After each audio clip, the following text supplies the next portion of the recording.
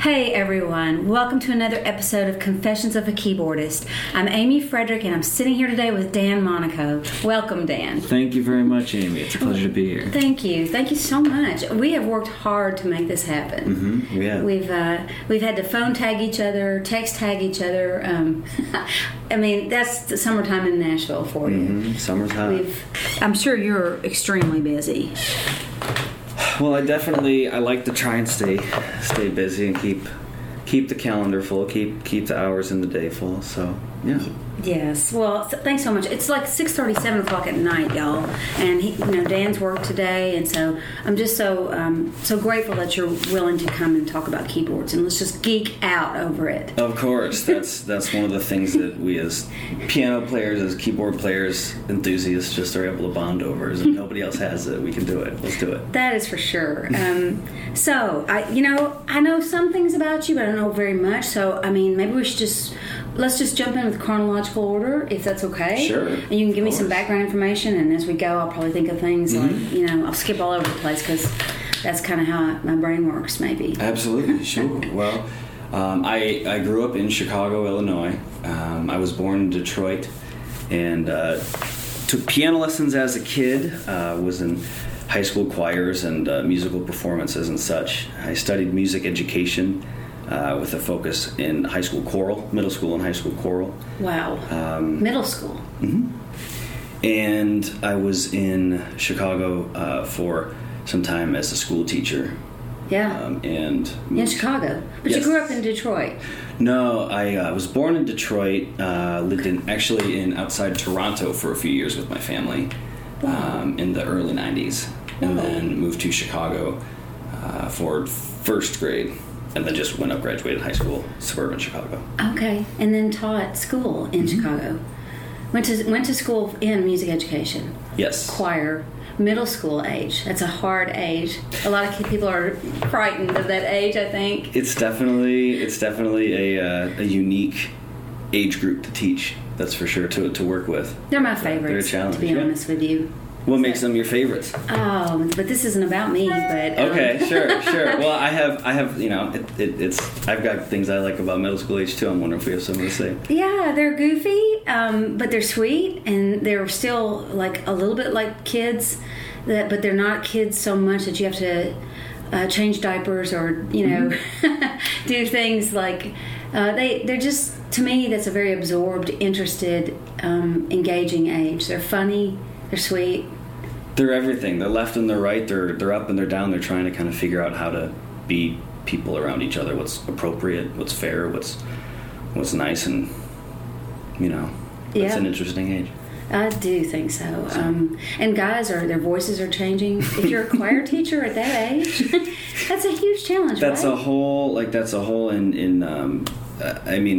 middle school, elementary, middle school methods, you talk about, your different instrument areas and different topics, but male changing voice is definitely a topic something you need to work through with kids. I would think throughout the year, sometimes somebody could go from the top to the bottom. They come back from winter break or something, they're a couple inches taller, or their feet are bigger, or their voices are deeper. It's a challenge. That's fun. Right. Wow. So, were you a singer as a child?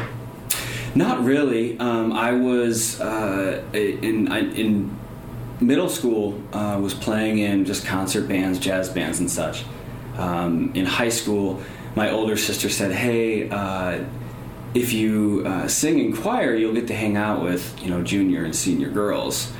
As a freshman, if you can sing up pitch, you'll be okay to at least have a couple classes with some upperclassmen. So I have my older sister really to thank for getting me into singing, which kind of developed my ear and it was then with my high school really choral experience and like working with musicals and variety shows. That teacher was really who inspired me to pursue music as music education. Gotcha. When I went out to school. Were you playing much piano at that point, or were you out in front, like singing and acting and dancing and all that stuff that you have to do for musicals? I was I didn't act really a whole lot. I did a couple of musicals and in high school, but piano was my first instrument. I started to play when I was 8 years old. My mom read an article in Reader's Digest that said if your kids take piano lessons, it'll help improve their math scores, their reading scores, their all these different core subject areas. So we had a deal. I have an older sister, 2 years older, and I have a younger sister, 2 years younger. Okay. And the deal was with my folks, my mom says you have to start taking piano lessons in second grade. You've got to play through freshman year of high school. If you want to keep going, cool. If you want to stop, that's cool. You just got to go for those, what would be 7 years. Oh, wow. And so, we were always 2 years apart.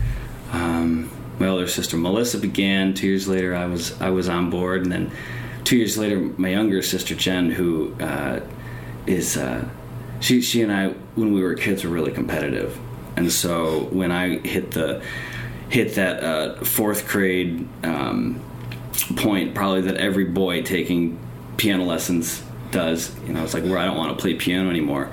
My younger sister's the one who kind of, when my mom said, she's like, if you want to quit, Jen's going to be, she's going to be that much, in 2 years, she'll be just as good as you are. And you're going to have to, I don't know how you're going to want to deal with that. So I stuck with it, and I have I have my sister to thank for keeping me going with piano.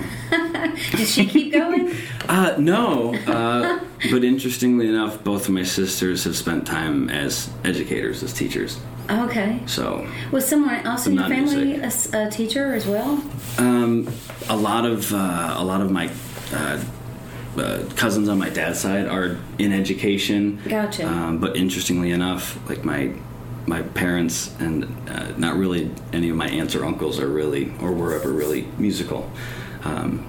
Just had some positive music experiences growing up that my folks were able to put me in position to have.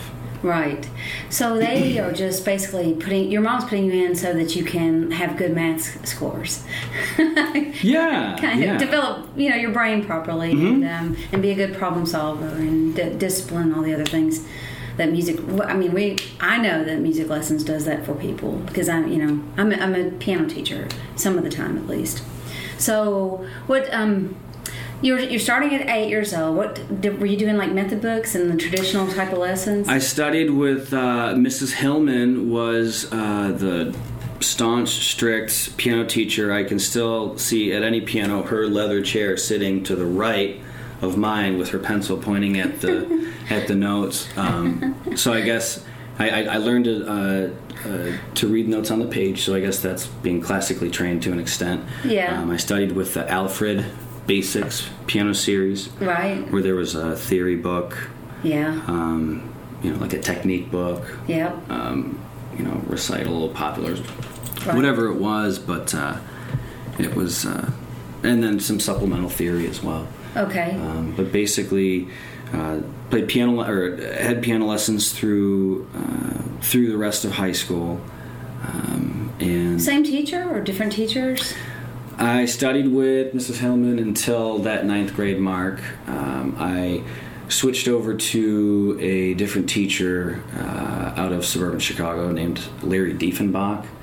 Has a studio there, and also runs some events at Elgin Community College. There's a large event that goes on in January, American Grands. They've got an event where he puts together where it's I think maybe 15 or 16 different grands just sitting on the stage, and for the entire night there's all these performances where it's all songs for four hands. So it's little kids playing these duets, but then it's also where there's 15 or 16 professional level area musicians. And wow. He put on that event, and when I was going to start to when I realized that I had a passion for and wanted to pursue music just at a different level, that was when I moved on and studied with him for a few years. Gotcha. So he was more classical as well, or did he do all kinds of things? He was definitely more classically inspired. So you're working on technique and big pieces, repertoire, and It was actually a neighbor of mine who has since passed. Tony. He was my dad's friend, dad's age in the neighborhood, and he had a Yamaha grand piano over at their house, sitting on these wood floors. And yikes! Tony got. He had a couple kids he and his wife have a couple of kids my age, and when my sisters would be over there playing with the Felbab kids, Tony and I would be sitting at the piano, and that was where I got a little bit more of what I'd call like a rock and roll nitty gritty side of playing music, playing piano and keyboards. The plot thickens. Tony was a man. Tony's putting on Rolling Stones records, or stuff like that. Yeah. No, it was always. I'm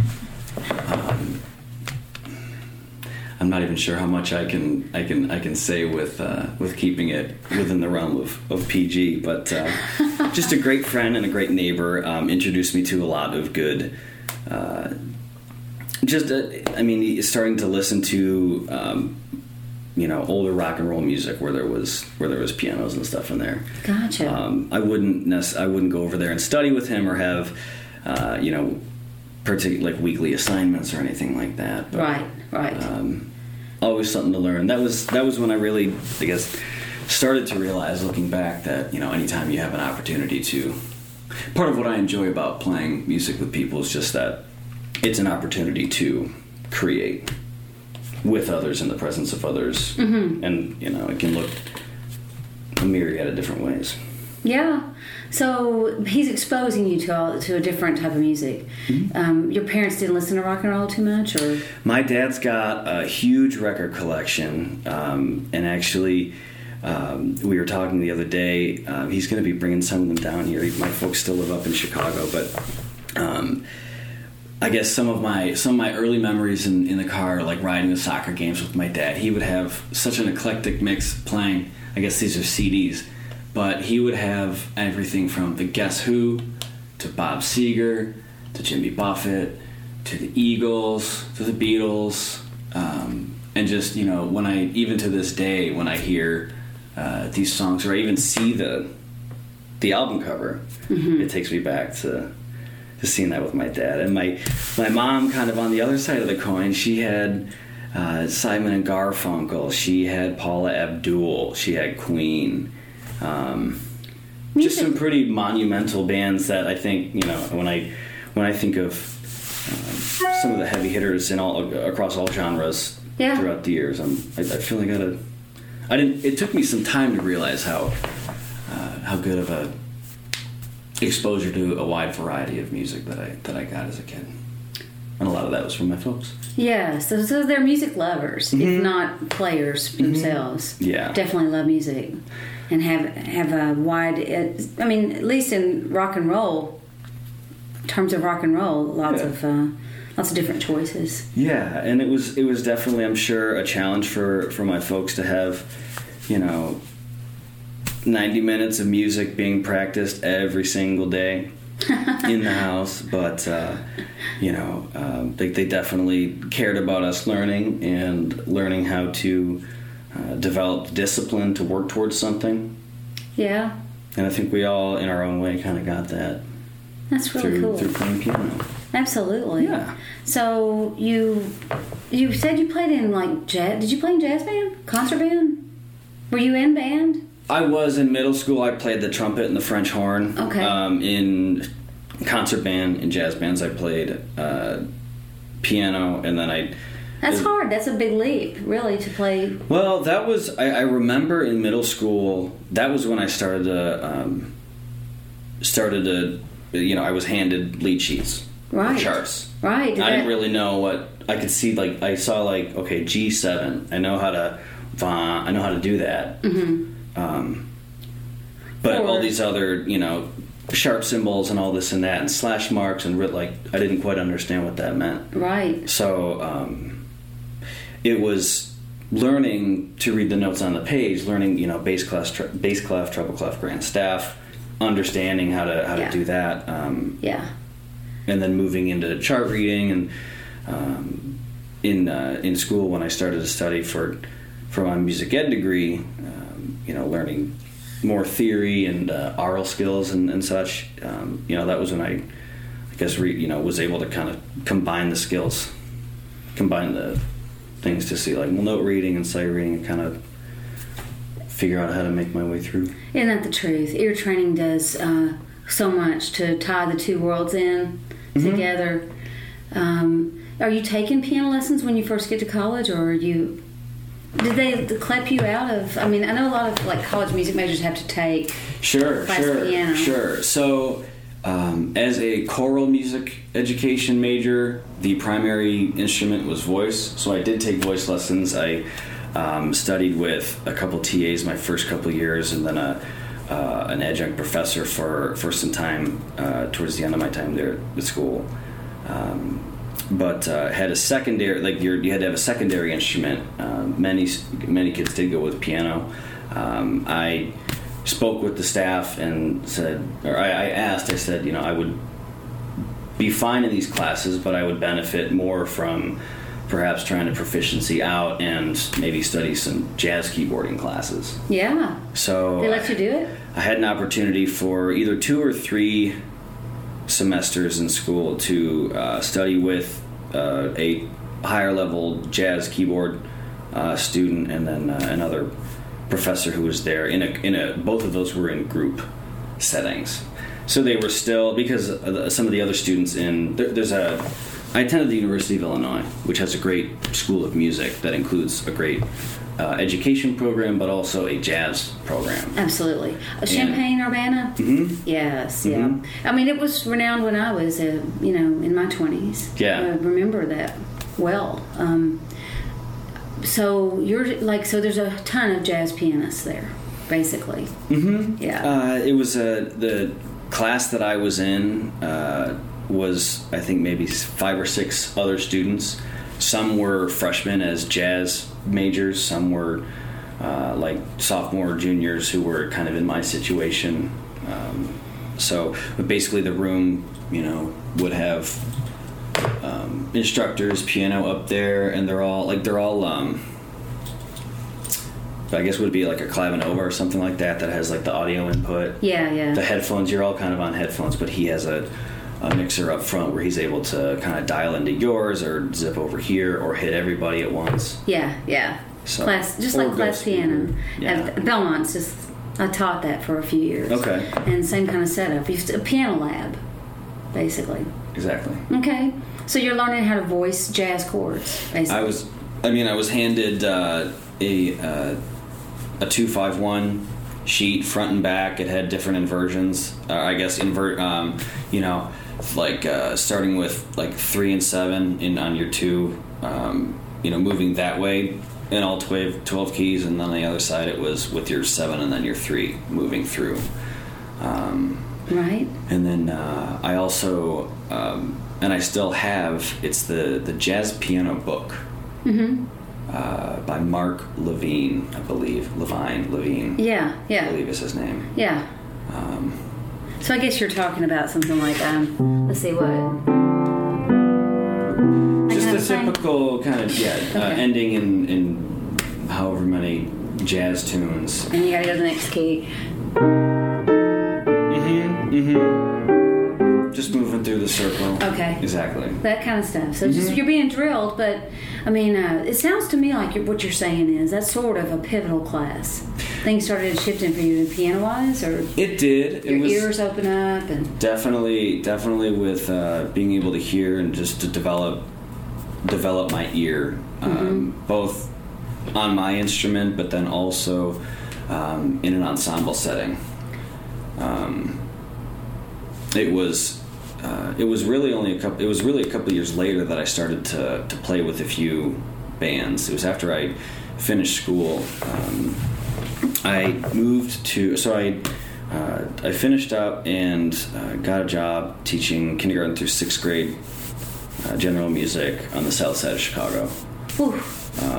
And I was there for some time while I think in my second year I directed pit orchestra for a high school fall semester musical.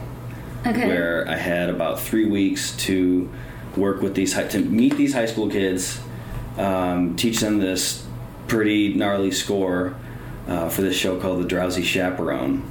I've never heard of that. And I hadn't either. So it was pretty neat. But it was an incredible experience. The drummer for the pit orchestra, he and I clicked right away, and so he was definitely my lifeline, kind of between the stage world and the pit world for that show. But he had just finished recording with a group in Chicago-based group up in Wisconsin, Appleton, Wisconsin, and they said that the producer put some keyboard and organ tracks over it that they liked, so they were thinking about starting to play with a keyboard organ player. Okay. And so we connected musically during that pit orchestra experience, and I jumped on board with that group in Chicago for about 4 years up there before I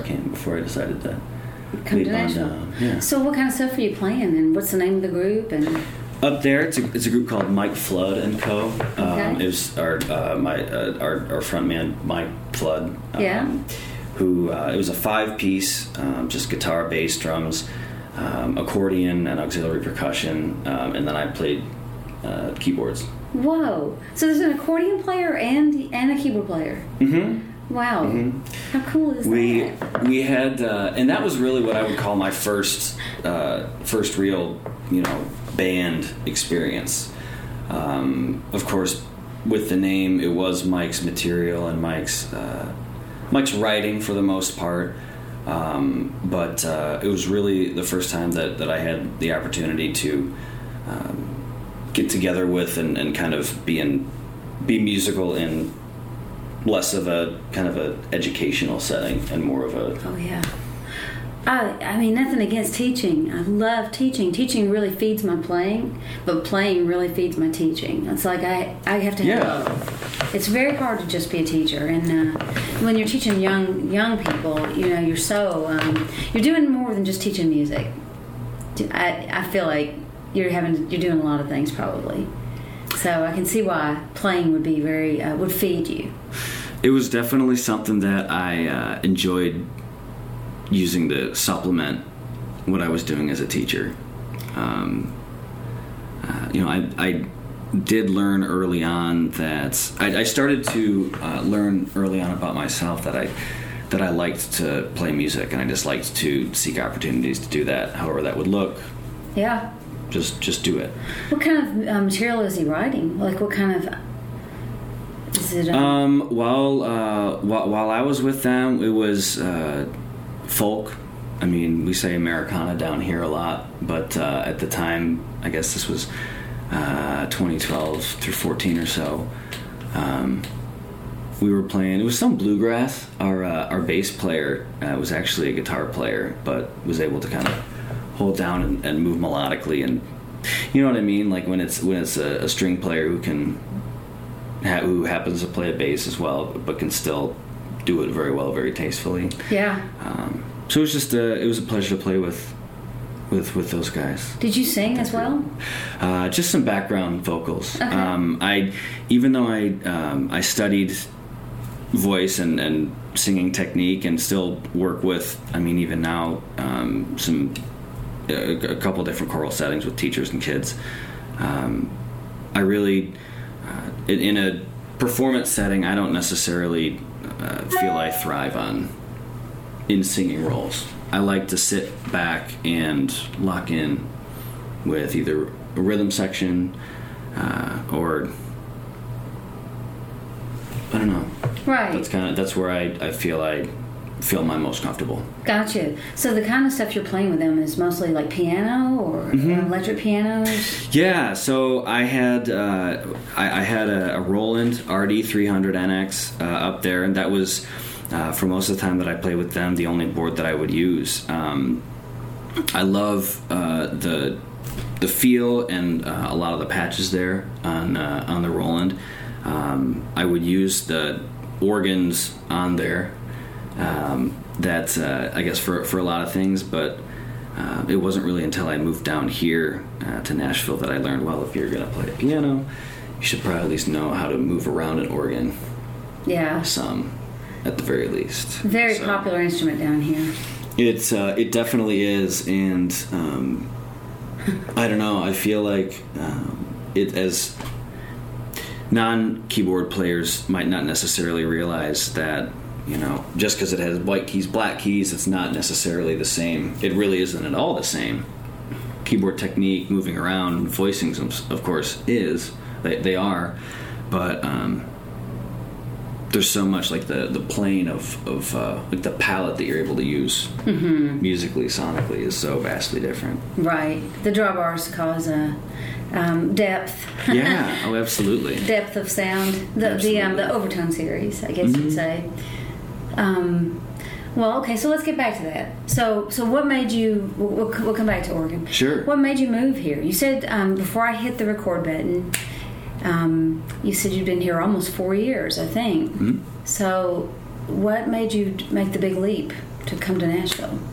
I was in my 5th year of teaching when I was starting to think about what I wanted to do next, or if what I was doing and where I was teaching was where I wanted to continue to be. I had taken a trip to Boston with 2 very good friends of mine from college, and actually, to get a bit dark for just a brief moment, while we were gone, one of my friends had a very close friend of his pass away in a car accident while we were gone. Oh. I wasn't very good friends with the friend who had passed, but a lot of my good friends were good friends with him. And while we were in Boston, just kind of knowing that this had happened, but just having some time to reflect, I had realized, you know, life is pretty short. Yeah. And if you're filling your time with things that don't make you happy, what are you doing? Yeah. I realized that there wasn't really anything tying me to Chicago. Nothing really tying me to that particular position as a teacher. And decided to, over a couple months later, at that spring break, I came down and stayed with my friend Ben, who I believe you've spoken with too previously. Yeah. Ben Opcha. Yeah. He was on the show several months ago. Okay. Yeah. Ben and I met in our music ed program at the University of Illinois. Okay.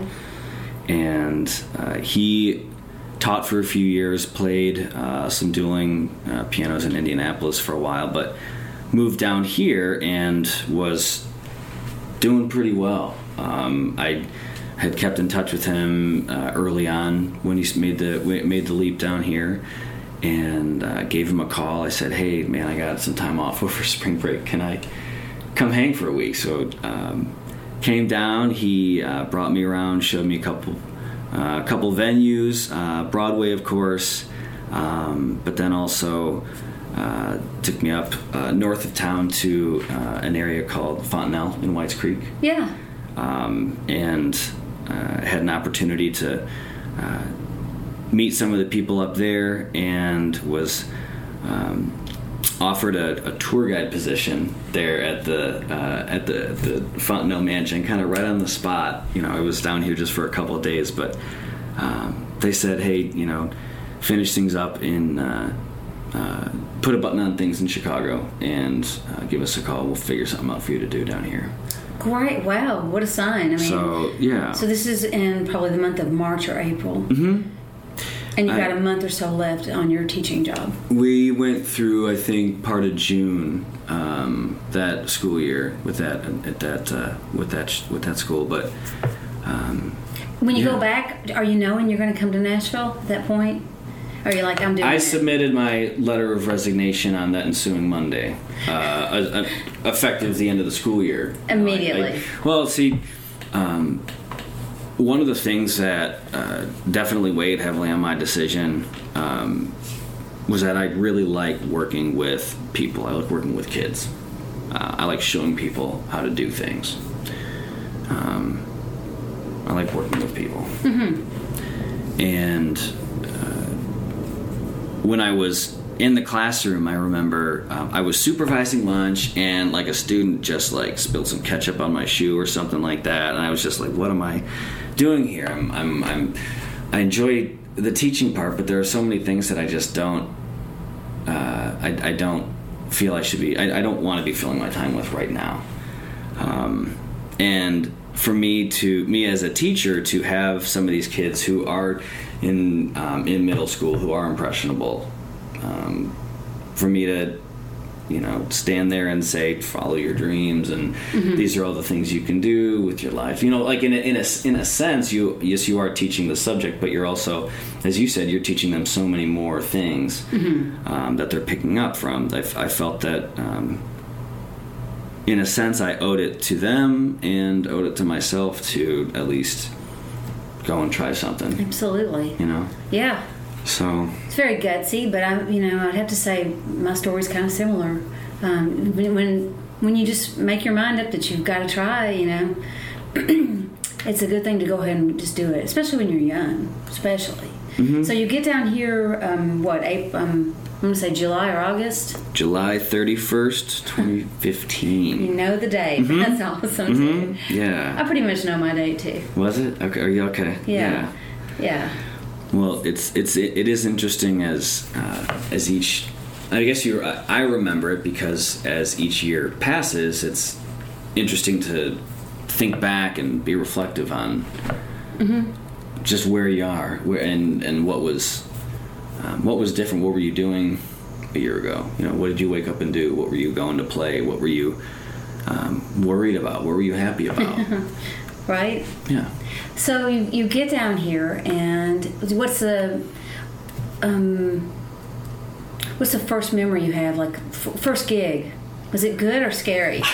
my first gig, my first two gigs were awesome. Ben subbed out.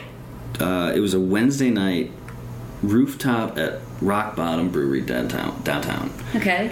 They had a Wednesday night summer series.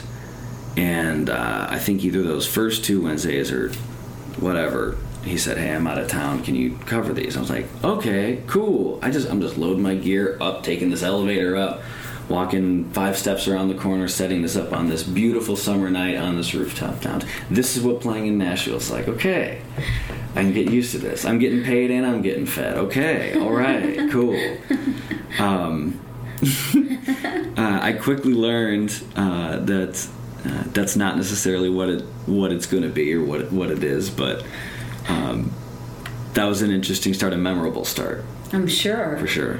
And that's just like cover stuff, like country and rock? Yes. There were two artists who fronted, an acoustic guitar player and then a fiddle player, who both fronted things, and they would trade tunes back and forth, and we were playing some covers, some of their material here and there. Okay, but Ben is able to like coach you and give you charts and stuff like that, or Ben Dropboxed me some charts. I remember that was something that I was really excited to like print out and put together. I'm less of even today I'm less of an iPad chart guy. I like printing out and being able to write and just having binders. I sort of like collect my binders and I kind of organize them too. I like doing that. Me too. I use an iPad sometimes, but I'm much more comfortable. Everything starts out as an original piece of paper. And I'll take a picture of it and put it on my iPad. I sometimes do that. I'll have my phone out on a keyboard for if it's like one song or something like that. Yeah. But yeah. So he escorts you into your first couple of gigs, and it's great. And then, so what's, I'm just thinking that it would be probably helpful to many keyboard players who, like, I have about 30 students. And there's a few who probably are contemplating a life of playing keyboards. Mm-hmm. And so, to hear you, tell what it's like to move to Nashville, like, that would probably be pretty helpful. I mean, so what's the first 3 months like? And then after that, sure. You've been here 4 years, so kind of, if you want to, kind of give us a rundown of each year, or however you want to do it. But sure. I think it would be extremely helpful. Well, I moved here with my gear, my dog, her stuff, my golf clubs, my bicycle, and some shirts. That's you know. Great. What kind of dog? I have to ask. I'm a dog person. Lucy is a lab pit Aww. princess. Aww. So Little you know what. So she's hung around with you this entire time. That's She's awesome. been my ride or die. And you love golf? I do. That's awesome. You wouldn't probably, if you watch me play, think that I do play a lot, or think that I'm any good, but I do. I love to be outside and be in the sun for sure. Yes. Okay, so golf clubs closed, rig, dog, and you drive up in your car and. I came down. I had a couple buddies help me move, and it was kind of get my feet under me as playing here and there. I knew a little bit about charting. Nashville number system it's pretty logical, I guess. Yeah. At least as far as like being on a stage and being given symbols or whatever. Right. And using your ear. But I remember I went down to Broadway just to, not even to play, but to listen to songs and just like make a note on my phone of just all the songs that they play. This is on Lower Broadway. Mm-hmm. So you're just doing your homework. Well, I thought that was what I wanted to try and do. Sure. I realized that there are so many different ways that you can be involved as a musician down here, and they're all unique, they're all nuanced, they're all respectable in my opinion. They're not for everybody, but I think that playing on Broadway is definitely something that there's young people, old people, all sorts of people who are playing and doing that down there. So yeah, that was where I started to go around, kind of meet some people, shake some hands, learn how to like hand out a business card the right way. I never really had to do that as a teacher. Right. And but it was going out downtown a bit, but then also going out to jams, open jams. Okay. Right when I moved here, there was of course the Monday Jam at Bourbon Street. It was Andy T and Nick Nixon at the helm at that point. Tuesdays at the time was a jazz jam at Fat Bottom Brewery on the east side of town. Wednesdays was a jazz jam at Tennessee Brew Works. Thursday was a funk jam from the Huge Trio at Nashville Underground downtown. That sounds amazing. And so I just wanted to go out. I made a commitment to going out and talking to people and just maybe getting up and playing, but learning to not be upset and that it's okay if I don't get up there and play. Right. One thing in Chicago, whenever I was either out at a show or playing on a bill where there was another band with a keyboard player, I found myself oftentimes kind of not envious, but trying to see how I stack up against that player. Right. While they're playing, thinking like searching for the things they do wrong or do incorrect or that I would do differently. Right. And I don't know, I realized I was, in a sense, kind of putting a wedge between myself and just another person, another player who I could maybe learn from. So moving down here, I did my best to commit to just being more open to talking to other musicians, other keyboard players. Yeah. And I feel that unique to Nashville is the fact that most people, for the most part, are pretty all right to just talk to. Yeah. Yeah. There's a gig for everyone, basically.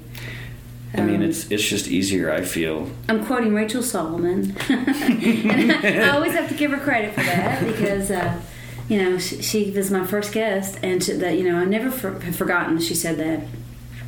And truly, like Mo Denon, he's so willing to share and talk and help and advise and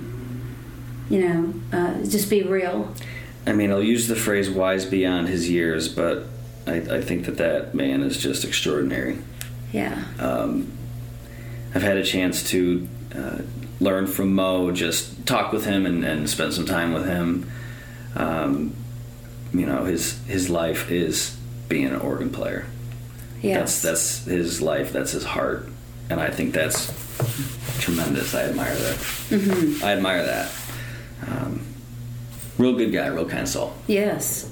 So you're going to jams and you're hanging out and you're just, instead of doing the comparison thing, you're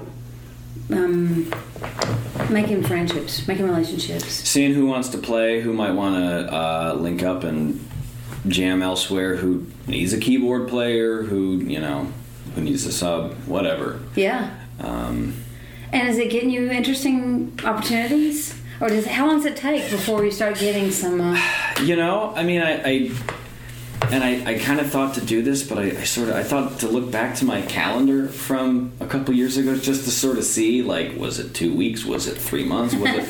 Yeah. I think that it was really into, September, October, after being here at the beginning of August, end of July, I moved here. I was playing a good amount, jamming a good amount, hitting Broadway when I could. I was involved for quite some time, again, up there at Fontanelle. I worked there a couple days a week as a tour guide. It's the former home of a country singer named Barbara Mandrell. Right. And at the time, tours were available for just people passing through. There were Barbara fans, there were rock and roll fans, because there are two country music producers own and manage the place.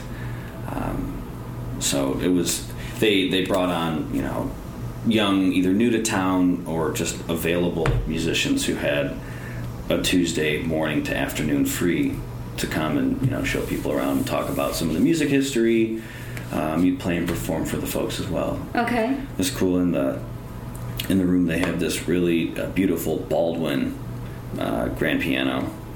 It has these red flames on the side. I haven't played too many fiery flame pianos, but that was always a treat. And it was in this big room with these tall ceilings. It was always a treat to go and play any cool instrument. That's definitely one of them. Yeah. So you're networking basically in your day job as well. You're just networking all the time, and yeah, kind of hanging around musicians. And of course, that's easy to do in Nashville. Really, there's so many musicians. But. Absolutely, and you never know. It's always funny to see how small of a town it is, or it can be. As over time you realize that whether it's mutual friends that you have on Facebook or something like that, or you'll find a text message thread for a gig that you're playing, and you're like, oh, I recognize 2 or 3 other people in this in this thread or whatever. It's a good place to be. Do you do much recording? Do you record at home? I don't. Some people, are really into that. Yeah, I have recorded some here and there. A lot of it, honestly, I put together some home recordings for family, but nothing professional that I'll record remotely to then send off elsewhere. I have put some piano tracks, some organ tracks down with some artists, with some friends around town here and there. Right. What's your favorite style to play so far? I like to play the blues.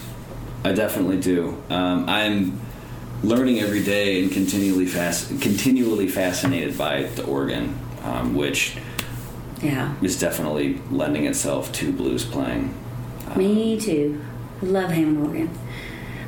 So Mo. Has he given you tips and stuff like that? Or every time I'm around the guy, yeah, really? He's always got some piece of wisdom.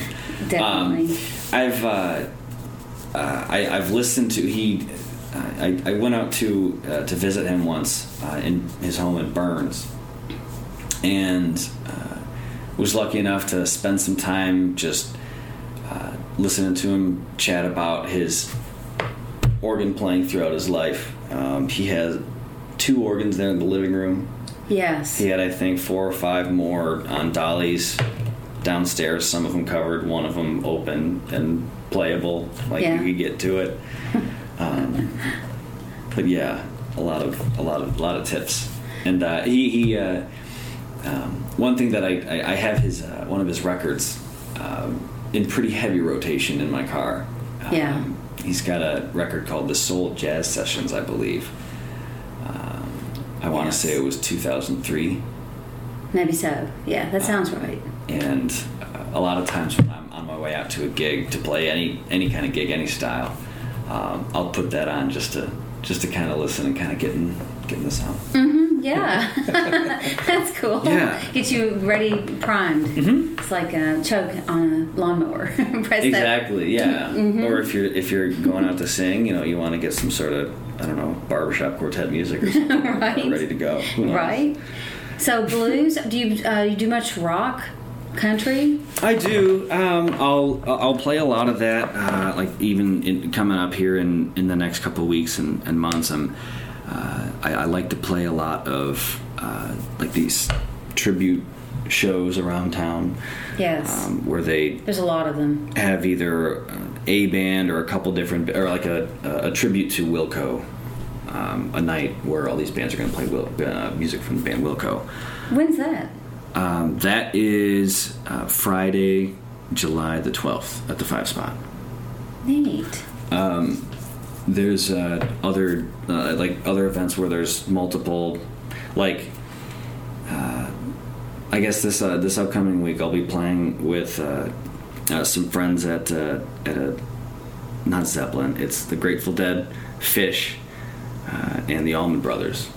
Sweet. A tribute. Where it's going to be, I think, because we're only going to be playing Fish tunes, which I know the band Fish, I understand, and I understand the following. I haven't listened to a whole lot of Fish, but I'm really excited to get on stage and play that sort of music. Mm-hmm. I like jam bands. I never really kind of got into that until the last maybe 4 years, probably. Mm-hmm. But love Grateful Dead now.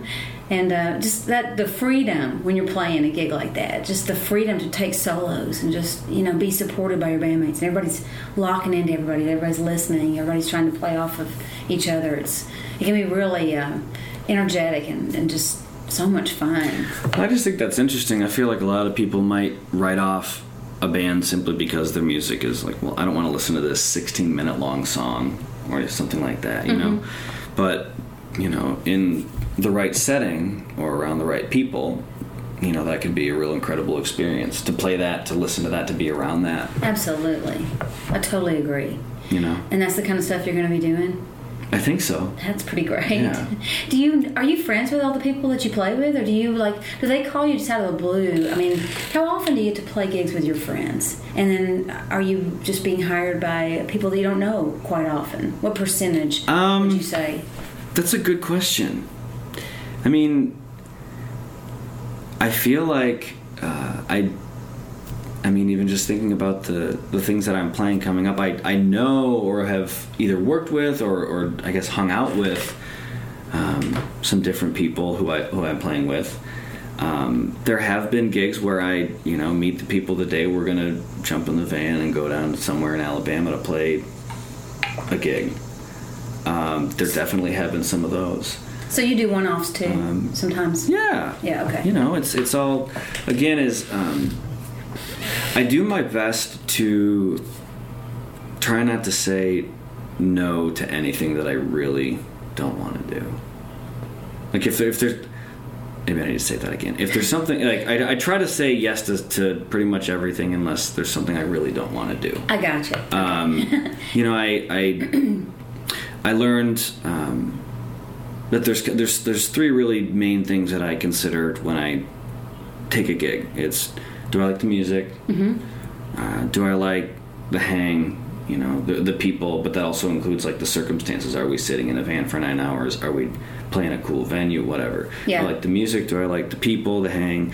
And what's the pay like? Yeah. Am I going to, you know, in some way, am I going to be compensated for my time to learn, to rehearse, to be prepared, to get wherever I need to be to do this?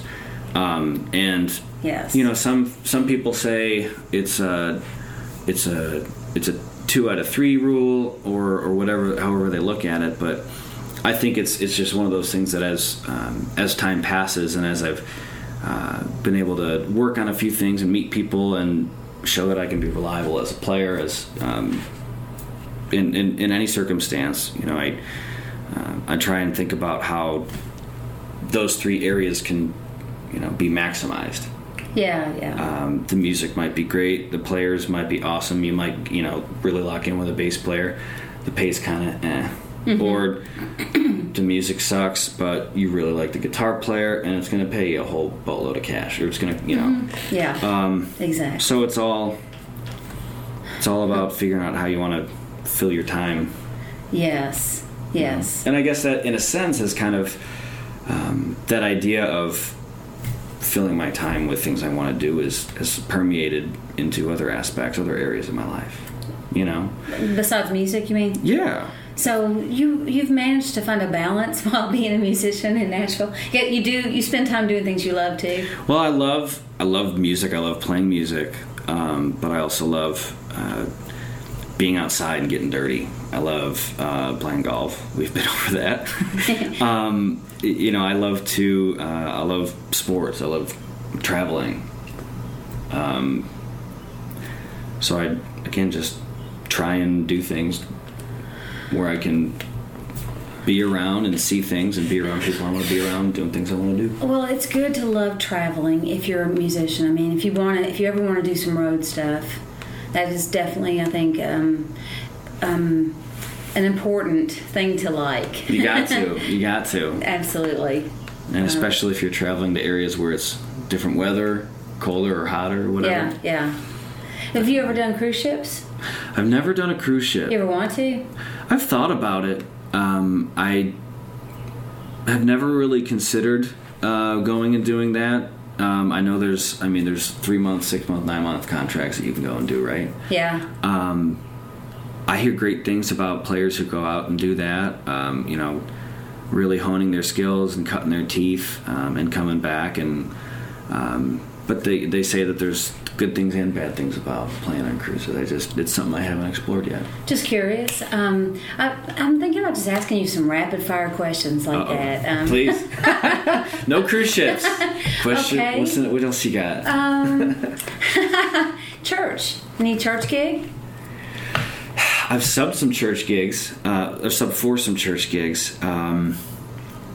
There's at the West Nashville Cumberland Church. My friend Kaylee Miller has played there for some time. I don't know if she is still active there. I know that she had traveled some, but I had filled in a little bit for her there. There was a black church that I played really only 2 or 3 weeks at. It wasn't something that I felt particularly... Well, I want to make sure I'm careful how I say this. The music, the gig, is something that I have a tremendous respect, adoration for, and understand how it has plays a pivotal, monumental, sacred piece for a lot of people. Yeah. And I wanted to go back to the drawing board and improve more before I took a role as something in that setting. Yeah, that stuff is so hard, isn't it? It's like, wow, it just requires so much ear work and so much, oh my goodness, responsiveness. Mm-hmm. Playing off of a preacher. Yeah. Using your ear to find a key. Yeah. The chords are complicated. Yeah. That stuff is great. Yeah. Okay. What about, do you ever do any more musicals and things like that down here? I haven't. No. Favorite song? So you said blues was favorite. Do you also like playing Americana down here? What would be? Let's put it this way. What would be your ideal gig? What would just blow your mind? My goodness. To have happen. Ideal gig, so as in just I'm going to play a certain night, like one specific night in town, or a gig that's going to be like for 10 years traveling. What? You can go either direction that you want. Like say, would you rather play for an intimate crowd or a large arena? We'll put it this way. We'll narrow it down. Wow. Well, I've played for more intimate crowds than for arenas. Yeah. Definitely. Me too. Definitely. Or somewhere in between. You don't have to be sure exclusive. I think that just thinking even here in town, I'll start with, there are so many great venues for so many different great reasons, indoor, outdoor, whether it's the Ryman or the Bridgestone or the Opry or something outdoors like Ascend downtown or the Woods Amphitheater, White Street. There's a lot of great places to play. I'd love one day to play Ascend. Yeah. I think that anytime that there's people getting together for music outdoors on a beautiful night. Yeah. With whether it's a beautiful backdrop or wherever, I think that's really neat. Yes, me too. I don't necessarily. While I can only imagine the electricity for playing for a large arena, a large amount of people, and definitely something that I one day would love to do. Playing in front of a lot of people is really not necessarily something that I find as like, okay, I've arrived, I've done this. Right. It's cool for sure. Yeah. I just like I said, I like an opportunity to play music with other people. Yeah. Or share music with others who are listening. Absolutely. Do you write? I do. Okay, I just have this feeling that maybe you do. I don't know. You never told me that before, but I just had this feeling that you are working on some material. I like to create. I like to improvise. I like to sit at my piano at home and just go. Mm-hmm. Sometimes it's in the morning while I'm drinking a cup of coffee. Sometimes it's like late at night when I've got the dryer. I'm waiting for the dryer to finish up or something. Right. But I don't write lyrics, or I don't feel I'm not very poetic. So I haven't ventured a whole bunch into lyric writing. But I like to write, and I like to put things. I like to put parts, put sections, put progressions, voice leadings together. Mm-hmm. What was your favorite? I warned you, rapid fire. So I'm sorry if I'm giving these long drawn responses that are not at all keeping you from the rapid fire. Heck no! You're just leading me to the next thing. Favorite classical composer, if you can remember, or favorite classical piece that you worked on. Oh my goodness! If you can remember. I mean. Or it doesn't have to be classical, like something that you've played that you really, like an apex of something that you really enjoyed learning, that you still might play. I mean, while I studied and learned to play a lot of Bach concertos and Beethoven catalog and learned a lot of classical music, I really don't these days keep up with a whole lot of that. Probably. It's something that I could and should and will after today get back into. No. I've always loved Debussy. Yeah, okay. Impressionist music. Yeah. When I taught in Chicago, teaching the Impressionist period and music and composers, and kind of doing some cross-curricular approaches with the art teacher, really found that like even kids liked this sort of stuff that we were talking about. Mm-hmm. I loved to play the first of the arabesques. Mm-hmm. Yes. And it's kind of interesting because I still have this piano book that I got when I was studying with Larry, the teacher I was with when I was in high school. Right. And that pieces in there, and there are some notes in there that he wrote that are still there in pencil about certain direction or rubato markings that I remember even today him saying, like, oh, it's got to be this way, this way, this way, rhythmically, like in time. Right. And one of the things that I really enjoy about playing that piece in particular is that, you know, it for me, it doesn't have to have any, like, it doesn't have to be on a clock. Oh, yeah. Probably better not to be. That piece and Impressionist music, and in many ways my improvising style, are a lot around creating those sounds or those colors, I guess, on a piano. Yeah. Yes, the notes. Yes, the chords, the harmonies, but also the instrument, the room, the space. Right. I think a lot of people, you know, that are in that world probably see Chopin and Debussy as the two masters of that, of sonority, harmony on the piano, like how voicings and how to, you know, make the strings vibrate the most, and the most beautiful combinations of notes and progressions and things like that. Yeah. So, wow. So that just tells me a lot. So you're very much a chill person. You're like you're like, hey, everybody, just relax, take it easy. Those are words that might come out of my mouth. Yeah. And very often the blues is just like that in a way. You know, it's sort of the mindset is sort of everybody. You know, let's just make each other feel better. Let's. Yeah, I like it. It kind of seems that way to me. Yeah, definitely. So, wow. Well, is there anything else you want to touch on? I don't know. What are you playing today? You said you had a Roland back in the day. What are you playing on today? I've got this RD 300 racked on the bottom of a Ultimate keyboard stand with a Hammond SK1 on top. Okay. Again, when I moved down here with the Roland, I learned quickly that you've got to know how to play an organ. Loved the board and saw actually the SK2 first,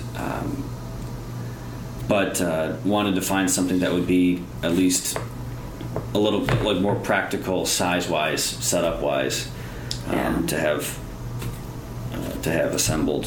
Is the SK2? Is it like Is it two manuals? Is that what you're saying? One of them's two manuals. It has two manuals, and then the dash. It's got drawbars, and you've got your percussion there. Yeah. I guess on the right-hand side. With the SK series, they've got some synth. I'm sorry, not some synth. Just some different patches. Like they'll have a couple Wurlitzer and maybe a couple synth leads or something in there. But and then the XK series are just straight organs. So the SK2 is two manuals, but the SK1 is just a 15-pound one manual organ. Oh, geez, that's wonderful. 15 pounds is really awesome. It's definitely, my gear, thankfully, all fits like a game of Tetris in my car, and that's kind of in some ways why I'm afraid to buy other pieces of gear, because the concern becomes, how's it going to fit in my car? I hear that. Who's your favorite keyboard players? I really hate that question, but you can name. I love that question. You can name 10 if you want. I wish I knew. I mean, let's see. You can name as many as you want, because. I grew up definitely with Billy Joel, with Elton John. Yeah. Even John Lennon as a piano player, I remember those were some of the first things that I wanted to start to learn how to play. I love Ben Folds. I love Jamie Cullum. Have you ever listened to Jamie? He's British. Okay. He released a record actually within the last month or so that's a lot of original material the first record of his that my friend Tony got in my ears when I was a kid. Yeah. Was a record of his called 20 Something. Huh. And on the record, Jamie pulls songs from like Broadway, New York, like Singing in the Rain. He'll pull songs from Pharrell, Radiohead, and he'll bring them to he'll cover them, but he'll bring them to his style, his instrumentation. Cool. His nuance. Very cool. Yeah. Do you do that too? Do you think? I like to. Would you do solo work? Do you play solo gigs? Mm-hmm. You do. I like to, and especially whether it's Easter dinners, Mother's Day brunches, kind of thing, or Christmas parties, gigs, those sorts of things. Those are great. I like to when it's just you and a chart or you and a songbook. Yeah. I love to just sit and it's not practice, but it's you going. Mm-hmm. Yeah. Those can be hard. However you want to go. If they're like 2 or 3 hours long, they can be kind of exhausting. Oh, absolutely. I'm always shaking. And stretching and trying to. I can feel it if I've played or had a busy weekend. Mm-hmm. Mm-hmm. What's a typical length of a gig for you?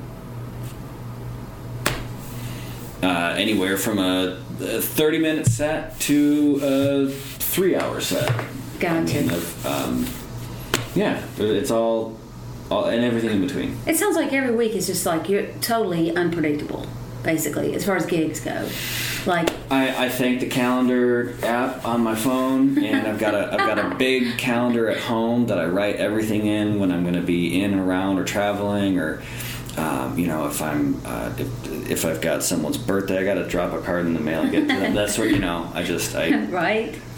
You have to stay organized. I just try to put things in the squares on the days and stuff I'm gonna enjoy it and trying to be ready for them. When you get bookings like solo, how did you manage? Do you just have cards and just hand cards out all the time and people just call and say, "Hey man, can you do this?" Yeah. Sometimes it's a phone call or a text message, a Facebook message, a referral from somebody else. Again, I think that and coming here, I really have done my best to just be open and honest and an all right guy to talk to and approach everybody with respect and dignity, because you never know who might need a keyboard player, who might know someone who knows someone who needs a keyboard, whatever the case may be. Absolutely. So, what's your favorite gig that you played down here? Can you think of one, or it doesn't have to be your favorite, but one that stands out that you're like, oh gosh, that was a really special night, or. I had a month run as MDing a production of Charlie Brown Christmas. Cool. It was this live stage production, so there were actors and a script and scene changes and lighting and everything, but the music was just the trio music. And there was a grand piano in the space, which was beautiful, and as soon as I saw that, I was like, I want someone on upright. So it was that, drums, and upright was the instrumentation for the entire month of shows. I filled out the roster with 3 different drummers and 3 different bass players because it was, 4 shows a weekend. Yeah. And, just like every other gigging musician, people always have stuff on the books. So it ended up, we were able to cover all, 20-some, however many dates with all 3 drummers and 3 bass players. But for me, playing every show, it was like, a merry-go-round of playing the same music, great music, by the way. Yeah. But the same show, each night it was different. While it was the same for the production, for cues and everything for the stage, there was a lot of wiggle room. Yeah. Some room to play. And for me, as far as gigs that were special, that stand out to me, that was a really tremendous experience that I feel is pretty unique, but also I feel very fortunate to have had the opportunity to do. That sounds amazing to me too. I mean, when you say wiggle room, you mean that there was room to improvise slightly, and that each player put their You know when you look across the stage and someone does something, you look and you like make eyes or something like that. It's just it's all good. Where was that? That sounds amazing. That was at the Natchez Hills Winery tasting room on the Fontenelle property, Mudge Creek. How awesome that sounds, truly. Beautiful winery tasting room. It had the grand piano in there anyway. The Baldwin with the flames? No, this was a different piano in a different building up there. I think the idea was for us to be kind of behind. In fact, I think they even put some curtains because we weren't the focus of the show. We had to, as much as we're on stage as performing and there's lights and all this and that. Mm-hmm. For this particular, we weren't the show. Gotcha. We were in the back, so they put us behind a curtain. Yeah. Oh, no flames. Oh well. But that sounds amazing. Truly. Wanted us to be more subtle, I guess. Yeah. That just sounds like such a great gig. It really does. I would love to see that show sometime. I was unaware that it was staged like I guess your Vince Guaraldi. There are a couple of. I want to say that. There are other productions of that music, at least, around town. Okay. I've never seen that. I'll definitely have to check that out. We'll keep eyes on that, and definitely have to. And I know that in the wintertime there's a huge week or 2 week run where they do it every night or something like that. Really? I want to say. Would you do it again if they asked? 100%. 100%. That's great. Again, it was kind of like playing fantasy football, where I had a different drummer A and bass player A one night, drummer B and bass player C the next night. It was so cool. Yeah, I had such a blast. Oh, that's so good. Is that a chart reading gig? There was a book that came along with the particular show, with the script and everything. There were lighting cues and such that we had to work out with stage management and director. Right. But there was.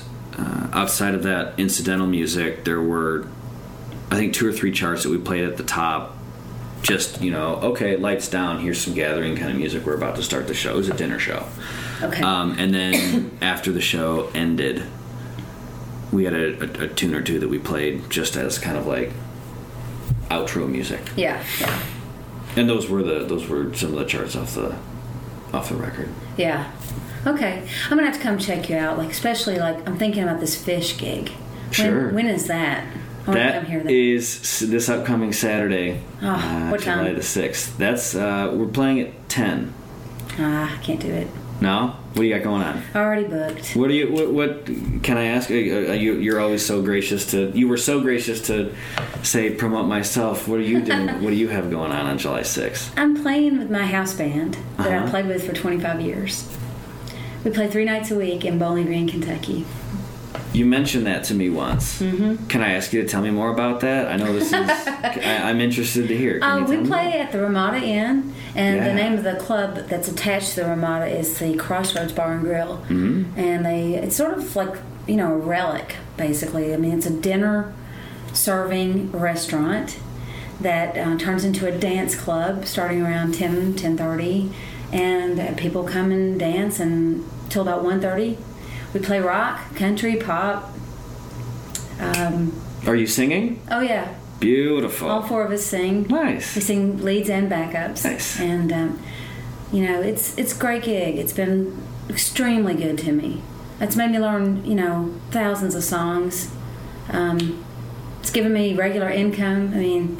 Beautiful. Yeah. You ought to come up. I've got a C3 set up on stage. Oh, it stays up there. It does. Oh, you can come play. That is a house gig when you're geared. That's beautiful. I've got a piano and they're set like an L, like Keith Emerson, Uh-huh. So you can you can come play organ if you want. I'll play piano or vice versa. Okay. We're there Wednesday, Friday, Saturday. Okay. Every week, pretty much, except for this week. I'm going to see ELO. So don't come up on this Wednesday. That's an okay reason. They're at the Bridgestone, right? Yeah. That's an okay reason to cop out on a Wednesday. Yeah, I don't think they really come to America very often. Last summer was the first time. I almost went to see them in Detroit. I lived in Michigan for a little while, and but then I decided it was just too far to go. So I'm so glad they came to Nashville. That'll be a great show. It truly will. That'll be great. Yes. So, but I really want to catch you in some show that you're getting to do what you do, what you love to do. Be free, be expressive, play with other people, play good music, Thanks. all that stuff. I try and do at least a little bit of that, if not every day, every other day. Try not to let too many days pass where that doesn't happen. How great is that? There's every episode has a gold nugget in it, and you just gave yours. So if there's nobody to play with, you sit down and make it happen on your own. Yeah. And if there's somebody to play with and you got a gig, and let's say, what if the music's crappy? How are you going to make it special? That's the challenge. That's the fun part. So that's the gig you signed up for. So wear the smile and go with it. Mm-hmm. I like to, throw in little stuff here and there. That's awesome. That, maybe a little gospel lick here and there that are tastefully of course snuck in. Of course, absolutely. Something that'll make the drummer smile or make the bass player give you a head nod or something. Absolutely. Yes. That's what it's about. Well, I bet your co-musicians are pretty excited when they see you're on the bill. They're probably like, "Hey, man, we're gonna have fun tonight. Well, this is good." My when I was getting ready to move here, I told my family, and I've been blessed with a lot of support. My family's been very supportive. My mom asked me, she says, "So Dan, you want to move to Nashville? You want to be famous?" I was like, I don't care to be known by people. I don't care to be famous or have. I'm not driven by. I get follows, likes, kinds of things. Either you like me or you don't. But what I want to do is just kind of make sure that I'm filling my time with being around musicians who challenge me. I want to grow. I want to learn. I want to be humbled. So I know that there's always players here who can play that much better than you, and that just is what it is. But you can either use that to discourage you, or you can use that to motivate yourself. Yeah. So. Yeah. I mean, it is definitely a great town to learn in. There's so many great musicians, and but just keep it in mind. I feel like your true north is in the right direction. Your compass is not broken; it's working well. If you're focused on doing what you love and having a good time with it. I think so too. Yeah. I think that can be a goal for a lot of people. Yeah. Well, I hate to, but I know you got to work tomorrow morning probably, so maybe we should bring this to a close. Sure, sure. Is there anything else you'd like to talk about, or would you like to play something? I would love to, sure. I've been looking at this Kauai in this room for this whole time here, kind of itching to play something. Great. Well, I will... let's see how she sounds. Let me move this stuff out of your way. I mentioned that I like to sometimes just sit and not be on a clock and go, whether I'm drinking a cup of coffee or waiting for the washer to go ready to be going dry or something. Yeah. I'd like to play a song called Infant Eyes by Wayne Shorter. Awesome.